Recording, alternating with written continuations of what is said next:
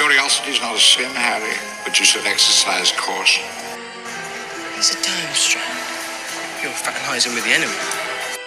There's the Cruciatus curse. And we'll celebrate a boy who was kind and honest and brave and true, right to the very end. Hey everyone, welcome to Hogwarts, a podcast. Hey everyone, welcome to another episode of Hogwarts, a podcast. We are doing chapter 32, Flesh, Blood, and Bone. And we do have a small announcement to make. Not really that small. Woo! Woo! Anna and I are traveling to Orlando in June. Where are we gonna go, Dan? We might be going to the Wizarding World of Harry Potter. We are very excited about this. It's going to be a really cool opportunity for us. If you don't follow us on Instagram, now would be a good time to start. We're thinking about going in early June, so we're getting this like a little month ahead shout out, but we'll keep updating you as our plans get a little bit more solidified. As we get more and more excited. As we get more and more excited, I'm kind of pumped for it. So we just wanted to throw that out there, let you guys know about it, because we might have, some fun things planned. But to get to the chapter of Flesh, Blood, and Bone, you requested this. I did. This chapter is scary to me. You requested it because it's scary to you? Yeah, it's like so vivid in my memory from like we talk a lot on the podcast about, wishing we remembered whether or not we remember our very first read-through of something. Yeah. I cannot tell you how vividly I remember my first read-through of the ending to this book, but this chapter specifically, because it gave me the first nightmare I ever had where I woke up with chills and shaking and sweating, and even though I was entirely too old to do so, I went and found my dad because I was scared.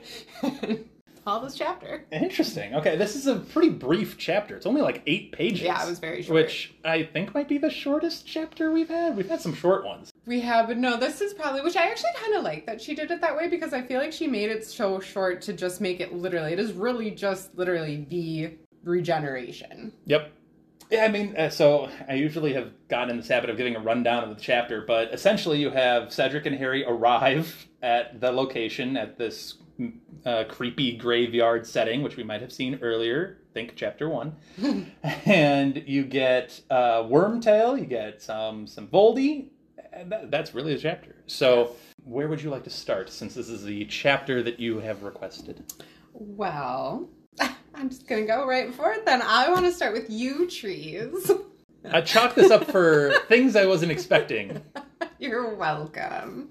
No, okay. And always and it continues on into the future. But basically, I just always thought it was a random detail for her to include when Harry and Cedric arrive.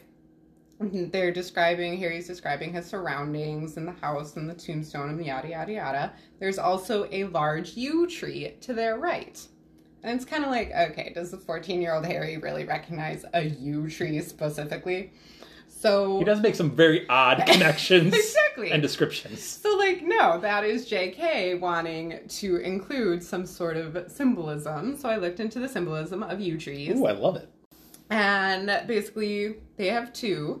They're symbols of immortality. Hey, Voldy. And they're also omens of doom. Hey, Voldy. Through much of history, yew branches are often carried at funerals, which I more thought of as R.I.P. Cedric. But, yeah. Also, and that rolls into the first thing that we get of in this chapter. Also, Voldemort's wand is made of yew. That's what I was going to add. Yeah. So, Abby, there's a lot to there. His wand being made of yew. Okay. So, Anne and I have had some back and forth during this book about Cedric. And we have had a recent off-air conversation about this very scene, which we can actually share on the air now once we get into it. But Cedric and Harry arrive in the graveyard, and I like how they're like, well, this is weird. Is this part of the task? Is this not part of the task? Did you know about this? I didn't know about this. Nobody told me this one. And then Cedric's like, we should probably pull out our wands. Yeah, okay, good. I'm glad we're on the same page. And then really quick, there's this man stumbling through the gravestones, hooded and cloaked. You can't see. He seems to be maybe carrying a baby. I thought it was interesting when he got closer, Harry started to lower his wand. I feel like the sense of security lowers. Which I don't get. Like, if this weird hooded figure was stumbling towards me, I think I would be raising my wand, not lowering it. Fair enough. I think it was maybe that they both thought he was literally carrying a baby that threw them. Yeah, fair enough. But yeah, you get both of them kind of losing their sense of on guardness. If that's a thing. And that kind of sets up what happens next, because they say he only gets to within a couple of feet, couple of meters of them, and then Harry gets disabled by the scar hurting so much. Which I think is kind of weird, but I can talk about that. Continue Sure. with your rundown. So Harry gets disabled, Yeah. and then that probably distracts Cedric too, of like, what's going on with you? He's and then a good boom, person. Are you okay? and then boom, boom, boom. All of a sudden, the Avada Kedavra and the light, like out of nowhere. Cedric, I don't think was caught completely off guard here. I don't think he was expecting the killing curse right out the gate. Well, even if he was, there wasn't much he could do about it. Yeah. Yeah, he was kind of. This was like the worst case scenario for Cedric, which sounds redundant and dumb to say, but it's like. Honestly, I don't think Cedric had a chance of making it out of that graveyard. Even if he had been a little more prepared for an attack, you know, with the things that come after this chapter ends and everything, I don't think Cedric makes it out. I will say Wormtail is compiling quite the body count. Like, yeah, well, he's a Death Eater. He is, which we find out a little bit more information on as this thing goes. But the meat of this chapter, really all of the chapter, takes place with Wormtail essentially preparing this potion, which I think sets the tone for what you're talking about is your fear level with this chapter. It's so creepy. Yeah, creepy is a good word. I'm just going to say the quotes because I have them here and they're cool. So Wormtail, as he's preparing the potion, goes, "Bone of the father, unknowingly given, you will renew your son. Flesh of the servant, willingly given, you will revive your master. Blood of the enemy, forcibly taken, you will resurrect your foe." That's a cool scene setting. Well, and the size of the cauldron that's needed for this, Yeah. so that, and being in a graveyard as all of this is, you know, spoken out loud. Harry's already been pinned to the... so old, they're dust. Yeah, Harry tied to the tombstone. It's, Harry's already been tied. Snake slithering around. Yeah, and Harry, you know, you get the Wormtail going through all of this, but you also have Harry piecing together what's actually going on. Like, after the shock of, oh my goodness, did Cedric just die? Yeah. And he's still trying to process that, and he can't even process that, and then he gets to this next thing of like, what is that thing in the cloak? At this point, he doesn't even know it's Wormtail. Right.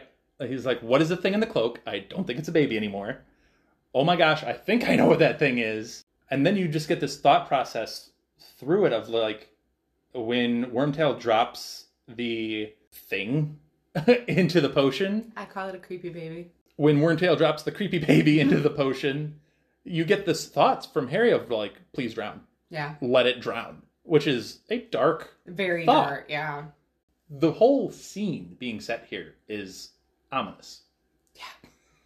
And just, you know, it's by no means the creepiest part of it all, but when Wormtail is reciting his part about the servant, you know, willingly giving to his master, and, you know, you read it very nice and smoothly, but in the way it's written, he's clearly stuttering it over it, and you just imagine him shaking, and the fact that he just has to cut off his own hand.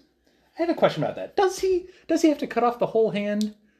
So this was another deep dive I tried to do. I tried to look up more about this potion because I feel like usually in the Harry Potter books you get a lot of detail about magic as big as this. You know, in a moment as big as this is given to us, we are given a lot of information about the process. Not so much with this. Like, the internet seems to be calling it the regeneration potion, and really the only thing there is to be read anywhere about it is just a breakdown of like what you just did, of what happens in the chapter.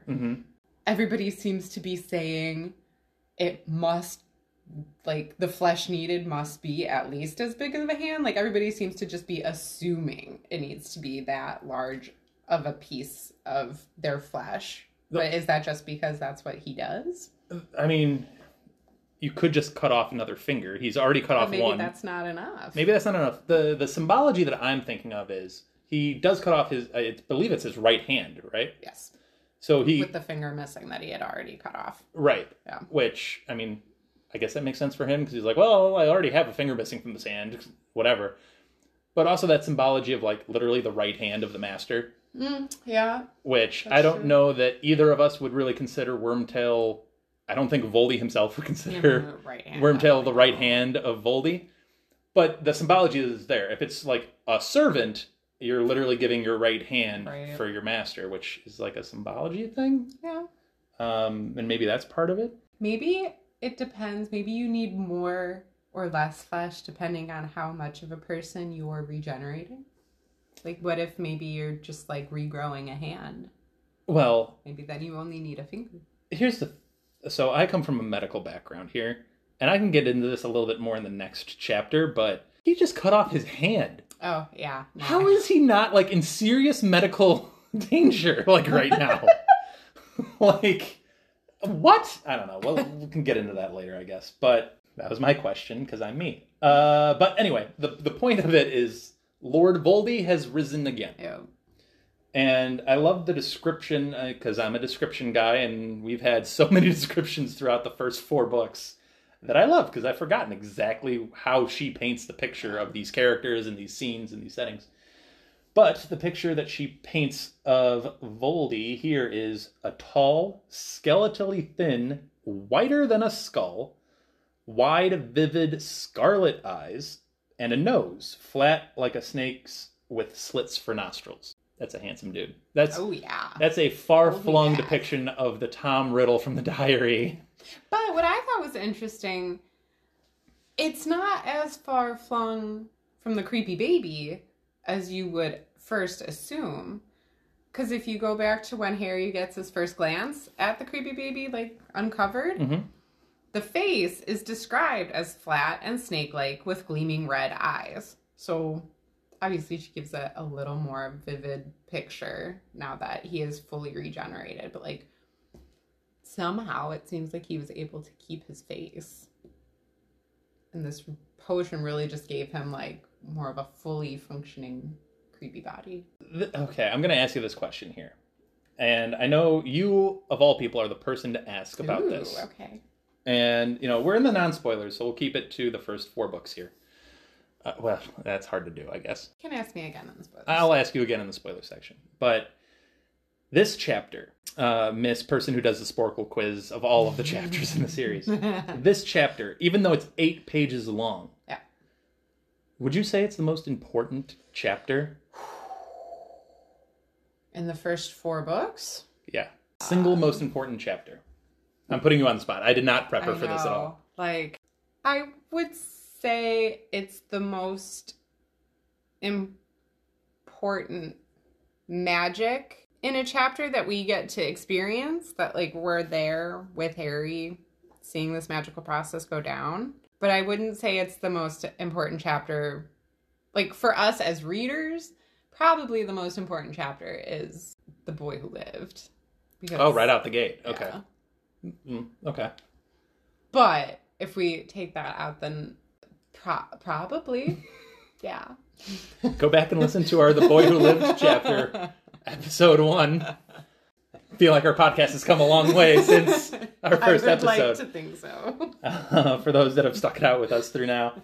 Thanks. It's an interesting question, though. It is an interesting. What do you think?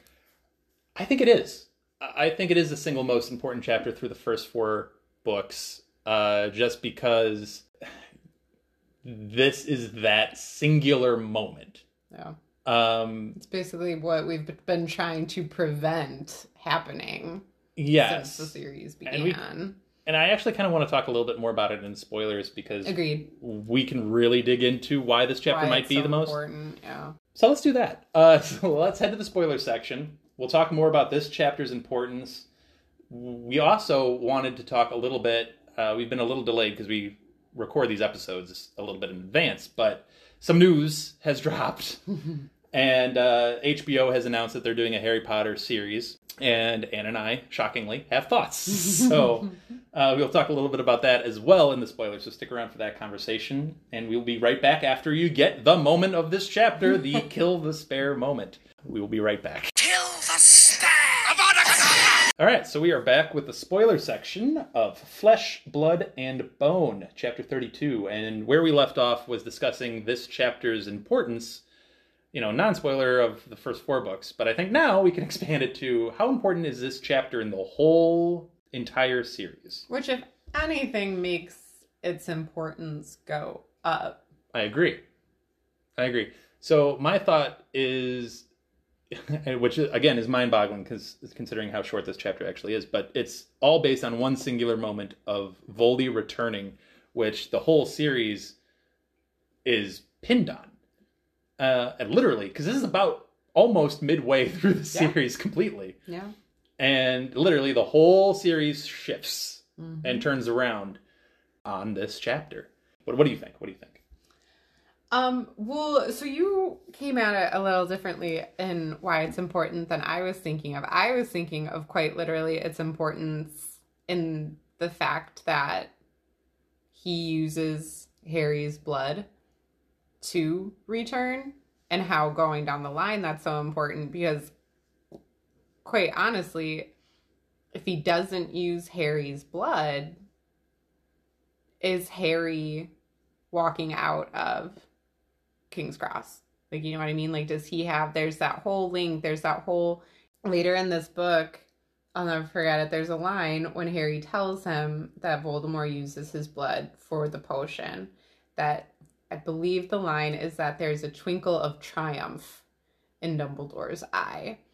And just, I think the level of importance, like Voldemort thinks it's so important that he used Harry's blood so that now he can touch him.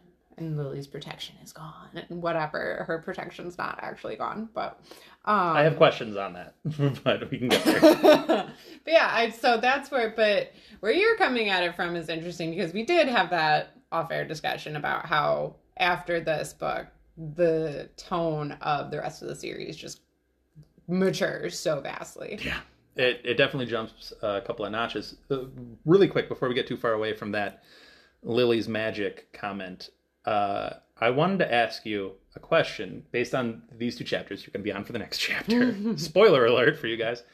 But he goes into this whole monologue about the magic that beat him. And here's my question.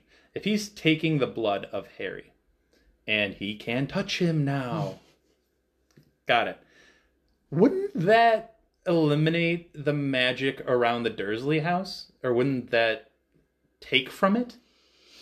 I mean, you would think so. Right? No, I know, because he took that magic into him, so you would think then that I think where maybe there's the workaround is that it's more to do with the magic around the Dursleys is more to do with Petunia and her relation to Lily than with Lily's specific sacrifice, I think. I fully understand. It's the fact that Petunia is of Lily's blood. And yes, Harry is obviously of Lily's blood, and Voldemort just took that blood into him. But I think because Petunia, I don't know. So, yeah, I think it's very easy to start poking holes in this. Oh, yeah. No, obviously. I couldn't even fully defend against the point. But I think if J.K. Rowling were presented with that question, I think Petunia is the way she would attempt to defend herself. But you're probably right. And that's something, I guess, to her credit. Unless there's other magical protection around the Dursley house that we don't know about. I mean, I'm sure there is. I'm sure Dumbledore was doing some fun stuff when he dropped off Harry. Of just like, I'm going to do this and this. And I'm sure. But I never thought of this before until I read these 2 chapters. And I just thought, like, wait a second. If he can do this, if he negates Lily's magic here, why can't he negate Lily's magic other places? I don't know. It's just confusing me. Yeah, I don't know. I'm trying really hard to come up with something to poke you with, but nothing is really coming to mind. It's just a fair question that I thought of. And if any of you have any thoughts on it, please let us know on Twitter. Let us know on Instagram. Because it's just kind of a loophole that I thought of. And I'm just like, does that make sense? I don't know. Anyway, we can talk more about it in the next chapter. Really, though, you could poke holes about it even before. Because, like, what is it about just the Dursley home that they can't breach it? Like, I mean, if it's about Lily's blood sacrifice, then why was Voldemort able to go anywhere near Harry in Hogwarts? Because, like... Also, what's stopping a Death Eater from still entering the Dursley home?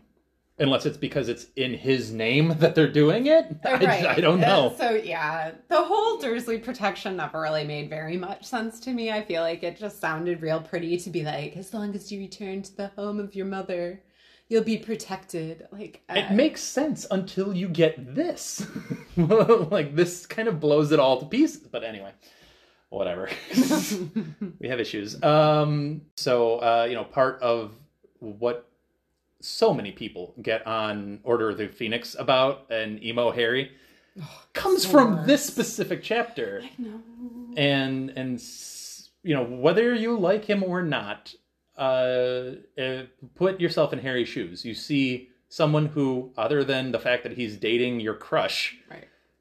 They liked each other. Mm-hmm. Harry thought Cedric was generally a good dude because he is a good dude. So they got along really well. They were Quidditch buddies, like the whole thing. They got along really, really well. So you see someone that you've gone to school with, you get along with really well, who's helped you out, and you've helped him survive this tournament, and he dies. And this is the first real instance of Harry seeing and remembering someone die in front of him.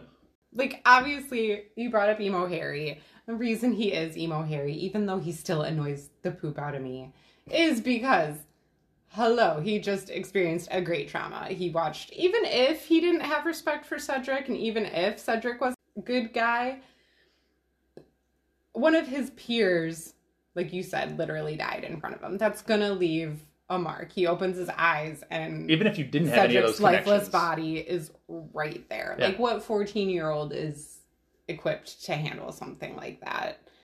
Not that the threat of Voldemort returning wasn't real in the first 3 books, but this, it's real now. Like, going from this point forward, it's life or death. This is his moment of, even though he's only 14 here, this is his moment of, you're not a kid anymore. Like, now you are in this. Right. Very directly. Mm-hmm. And it's only going to get worse, him being in this. Obviously, like, it's going to get worse in the next book when he finds out about the prophecy, and then Dumbledore dying. Like, it's just consistently worse from here on out for Harry. It's an interesting chapter. For being all of 8 pages. And the Cedric stuff is really... I think Cedric does get mentioned in the next chapter too, or no, not the next chapter, the next chapter. Yeah. But Cedric's a very small part of this chapter, and then honestly, I think Cedric's importance grows in the next book, and like his death. I feel like I'm not saying bad things about Cedric. Or no, I get what you're saying. Just like his death, I feel like is the most important part of his character for the series as a whole. No, I'd agree with that. But I mean, you can get into the cursed child of it all if you want to go down into the multiverse of Harry Potter. That's not. I'm not ready for cursed child talk tonight. Fair enough. But you can get into the multiverse of what if Cedric doesn't die here. Yeah. And, you could get into the multiverse of what if Voldemort didn't use Harry's blood here. Yeah, there's a lot of what ifs that can spring from just this chapter alone, which is interesting. That all being said, we do have one more thing. I guess I could bring up Cursed Child with this too, actually. We do have one more thing to discuss before we wrap up this episode, and that's the announcement of an HBO series that will be Harry Potter years 1 through 7, and they will cover each season is one book. So in theory, they've described it as they will follow the book somewhat religiously. I have some pros and some negative thoughts on this. And I know on Harry Potter Twitter, it's a volatile topic. I'm sure. For a lot of different reasons. Yeah. It's not just the JK reason, which is a big one, and I think it's safe to say that we would prefer her not to be involved with it. Yes, that's my biggest issue. Yeah, But I think that's safe to say that we both are against that. I think it was announced today as of our recording that she's going to be an executive producer credit on it. And she's come out and said that her role is, quote, preserving the spirit of the books in this series, end quote. Something like that. I'm paraphrasing. she's the last person I want preserving the spirit of Harry Potter. Correct. She's And lost that right. And I would like to put forth our application. Yes, please. I'd be very good at it. Here at Hogwarts, a podcast, we would like to formally present our application as consultants for the HBO Max series. We'd be really good, we promise. A lot of the other backlash is because they would have all new casting. Right. And And there's a lot of love for the movies. there is, and it's complicated because obviously some of the greatest cast members have passed, so there's no chance of them returning for this. Right. I'm not sure Maggie Smith would want to No. at this point. That's a big commitment for Maggie Smith. Correct. And then, everybody talks about the original trio. I was talking to a friend recently who said, is the trio involved? And I said, no. And then they were like, no, I'm out. And I get that. But Emma and Daniel have been adamantly refusing to do anything With JK. involving JK, which is why HBO has moved from a Cursed Child movie to this. The Cursed Child movie was fully in the process of getting to in production, except Daniel Radcliffe and Emma Watson were like, we're not doing it. Which, I have so much respect for them. Big Because respect. I don't think there would have been a way legally to keep JK Rowling probably out of A Cursed Child because she was... You want to know the rumor that I've heard? And this is purely a rumor, but the rumor that I heard was that Warner Brothers tried. They tried. Really? They tried to buy her out.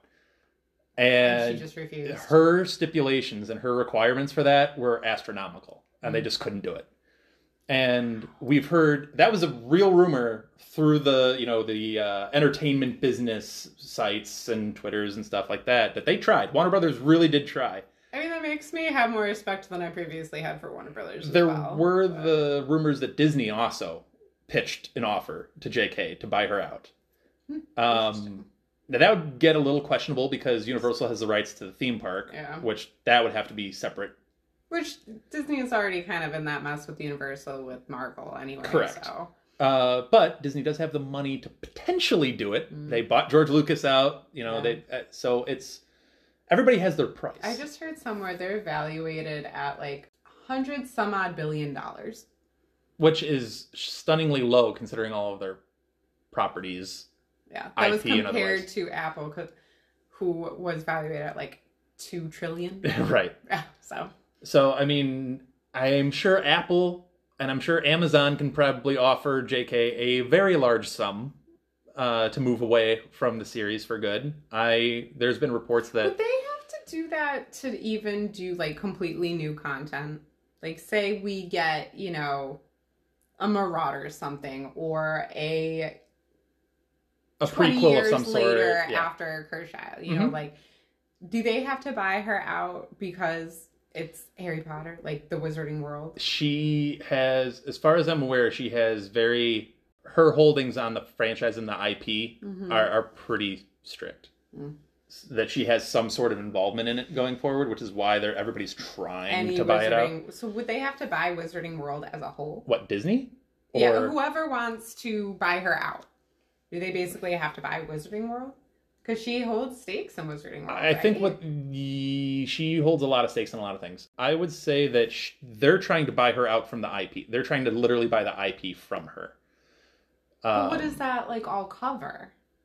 Just anything in the She world wouldn't. She would get a of- lump sum payment instead of royalty checks. No, I get that. But, like, I'm saying, like, are you allowed to create something in the world of Harry Potter without buying her IP? Like, can I go out and make some movie that Not without paying her in mentions, some form or fashion. like, anything that has ever mentioned anything in the Harry Potter books? Like, even, like, a book about Bertha Jorkins. Anna's slowly revealing her future plans.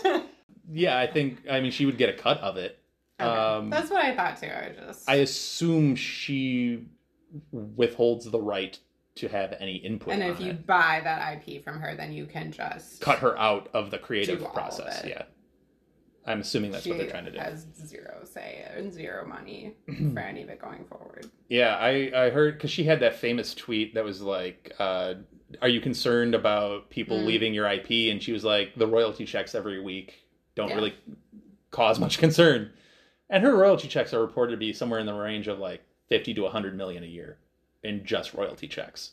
So that's a crazy amount of money. Yeah, it is. So it's a complicated subject, and I enjoy that there's been at least discussions being had about trying to buy her out of her franchise. It's not going to happen. It would also make me feel less guilty about visiting Wizarding World of Harry Potter. Yeah, stay tuned for announcements related to us visiting the Wizarding World. But as in regards to the actual series itself, I'm excited for it. I can't divorce myself from the love of Harry Potter in general, and I'm here for it. And I'm kind of excited, honestly, for a new cast. I want to see the creative side of it. It's too soon. I will mean, like, give would you you that. be okay with a reboot of the Lord of the Rings movies? No, I agree with you. It is too soon. It's just, like... I agree with that. We are the Harry Potter generation. Our love for the movies are not perfect. I complain about the movies on this podcast alone, like, all the time. Right. But it still just feels like I'm probably going to watch the show. And am I excited for the potential for them to include Peeves and for them to include a lot of the things that were Dobby left out? and, yeah.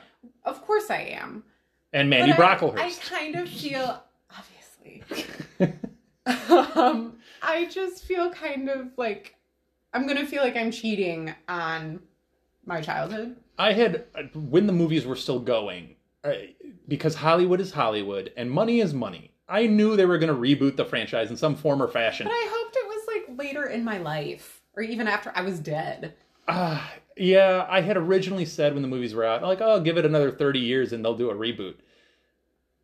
And then as it like waned on and, you know, money speaks. And I was like, oh, maybe 30 years is too far down the road. They're going to do it earlier than that. I didn't expect less than 10 years. Like, roughly, it's going to be about 10 years, give or take, from Deathly Hallows, right? No, we're already past 10 years. All right, 12 years. It's like, what, 2011 or something like that? It came out in 2011. Yeah, so 12 years. That's still not a lot of time. No, I know. A third of what I had estimated, which is crazy to me. So I'll give you that. It's too soon. The idea of the original trio, because I think a lot of people are going to be upset about the original trio. Think of all the adventures they probably could have made a movie about if they could have gotten Dan and Emma back. Because I think Rupert is so laid back. He would just, you know, he just calls JK his crazy auntie and is living his best life. But if they could have gotten Dan and Emma back, he would have come. Tom Felton, you know, would have come. Give me some stories about Harry and Ron becoming Aurors. Give me some stories about Ron running the joke shop with George. George living his post-Fred being dead life. Hermione's campaign for Ministry of Magic. Like, I want to leave you with this thought, this potential thought. Just for, you know, some giggles here at the end of this episode. Wouldn't it be some stuff? You're talking 7 seasons, and it's going to take time to produce this. You're going to take, it's not going to be 7, like, television. It's going to be years that this whole thing plays out through. Like, this might be a decade of stuff, depending on how they want to actually, I'm assuming they're going to do it right. Like, they're going to make sets. They're going to, like, the whole thing.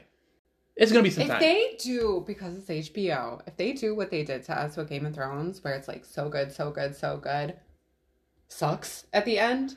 Well, I don't think they can, because at least all of the books are written. so there is that. Yes, that's true. But to your point, if this goes on for so long, who knows what happens in these intervening years? True. What if, and I'm just throwing this out there, I'm just tossing it into the wind, that epilogue scene, what if we do get a real Daniel Radcliffe, Emma Watson, Rupert Grint as their actual real adult selves in their 40s or whatever? That would be awesome. In the epilogue scene. That would be cool. That'd be a cool I'd spin, like wouldn't that. it? Yeah, that'd be cool. That would be, I am telling you right now, HBO, hire us. Yeah. Number 2, I guarantee you, if they did that episode would be Game of Thrones-esque level watch entertainment. Oh, well, it's already going to be that, but that would be, oh my God. That single episode would get everything. That single scene, I would cry my eyes out. Oh my God. Yeah. So that's the thought I want to leave you guys on. Oh no, wait for it. If you do that by, a decade out, say it takes like a decade to make all these movies. Yep. Rupert Grint has a baby. Daniel Radcliffe has a baby. Oh, they're on the actual way. kids? They're actual kids. God, that would be so cool. That's a whole nother level to it. That would be some stuff right there. Well, we're leaving you on that, so let that thought soak in on you. Let us know what you think about everything regarding the HBO series, the chapter that we've just discussed, Flesh, Blood, and Bone, and let us know on Twitter, on Instagram. It's a really cool chapter. We think it's a really pivotal one. The next chapter is a bigger one in terms of stuff happening. There's a lot going on. So join us for that one, and we get to meet some Death Eaters. So exciting. And Anna loves when I talk Death Eaters. So we'll have some fun with that. We'll see you next week. Thanks for listening. Bye. Thank you for listening to Hogwarts, a podcast. If you like what you've heard, please click the subscribe button on your preferred podcasting app and follow us on Twitter and Instagram at Hogwarts a Pod.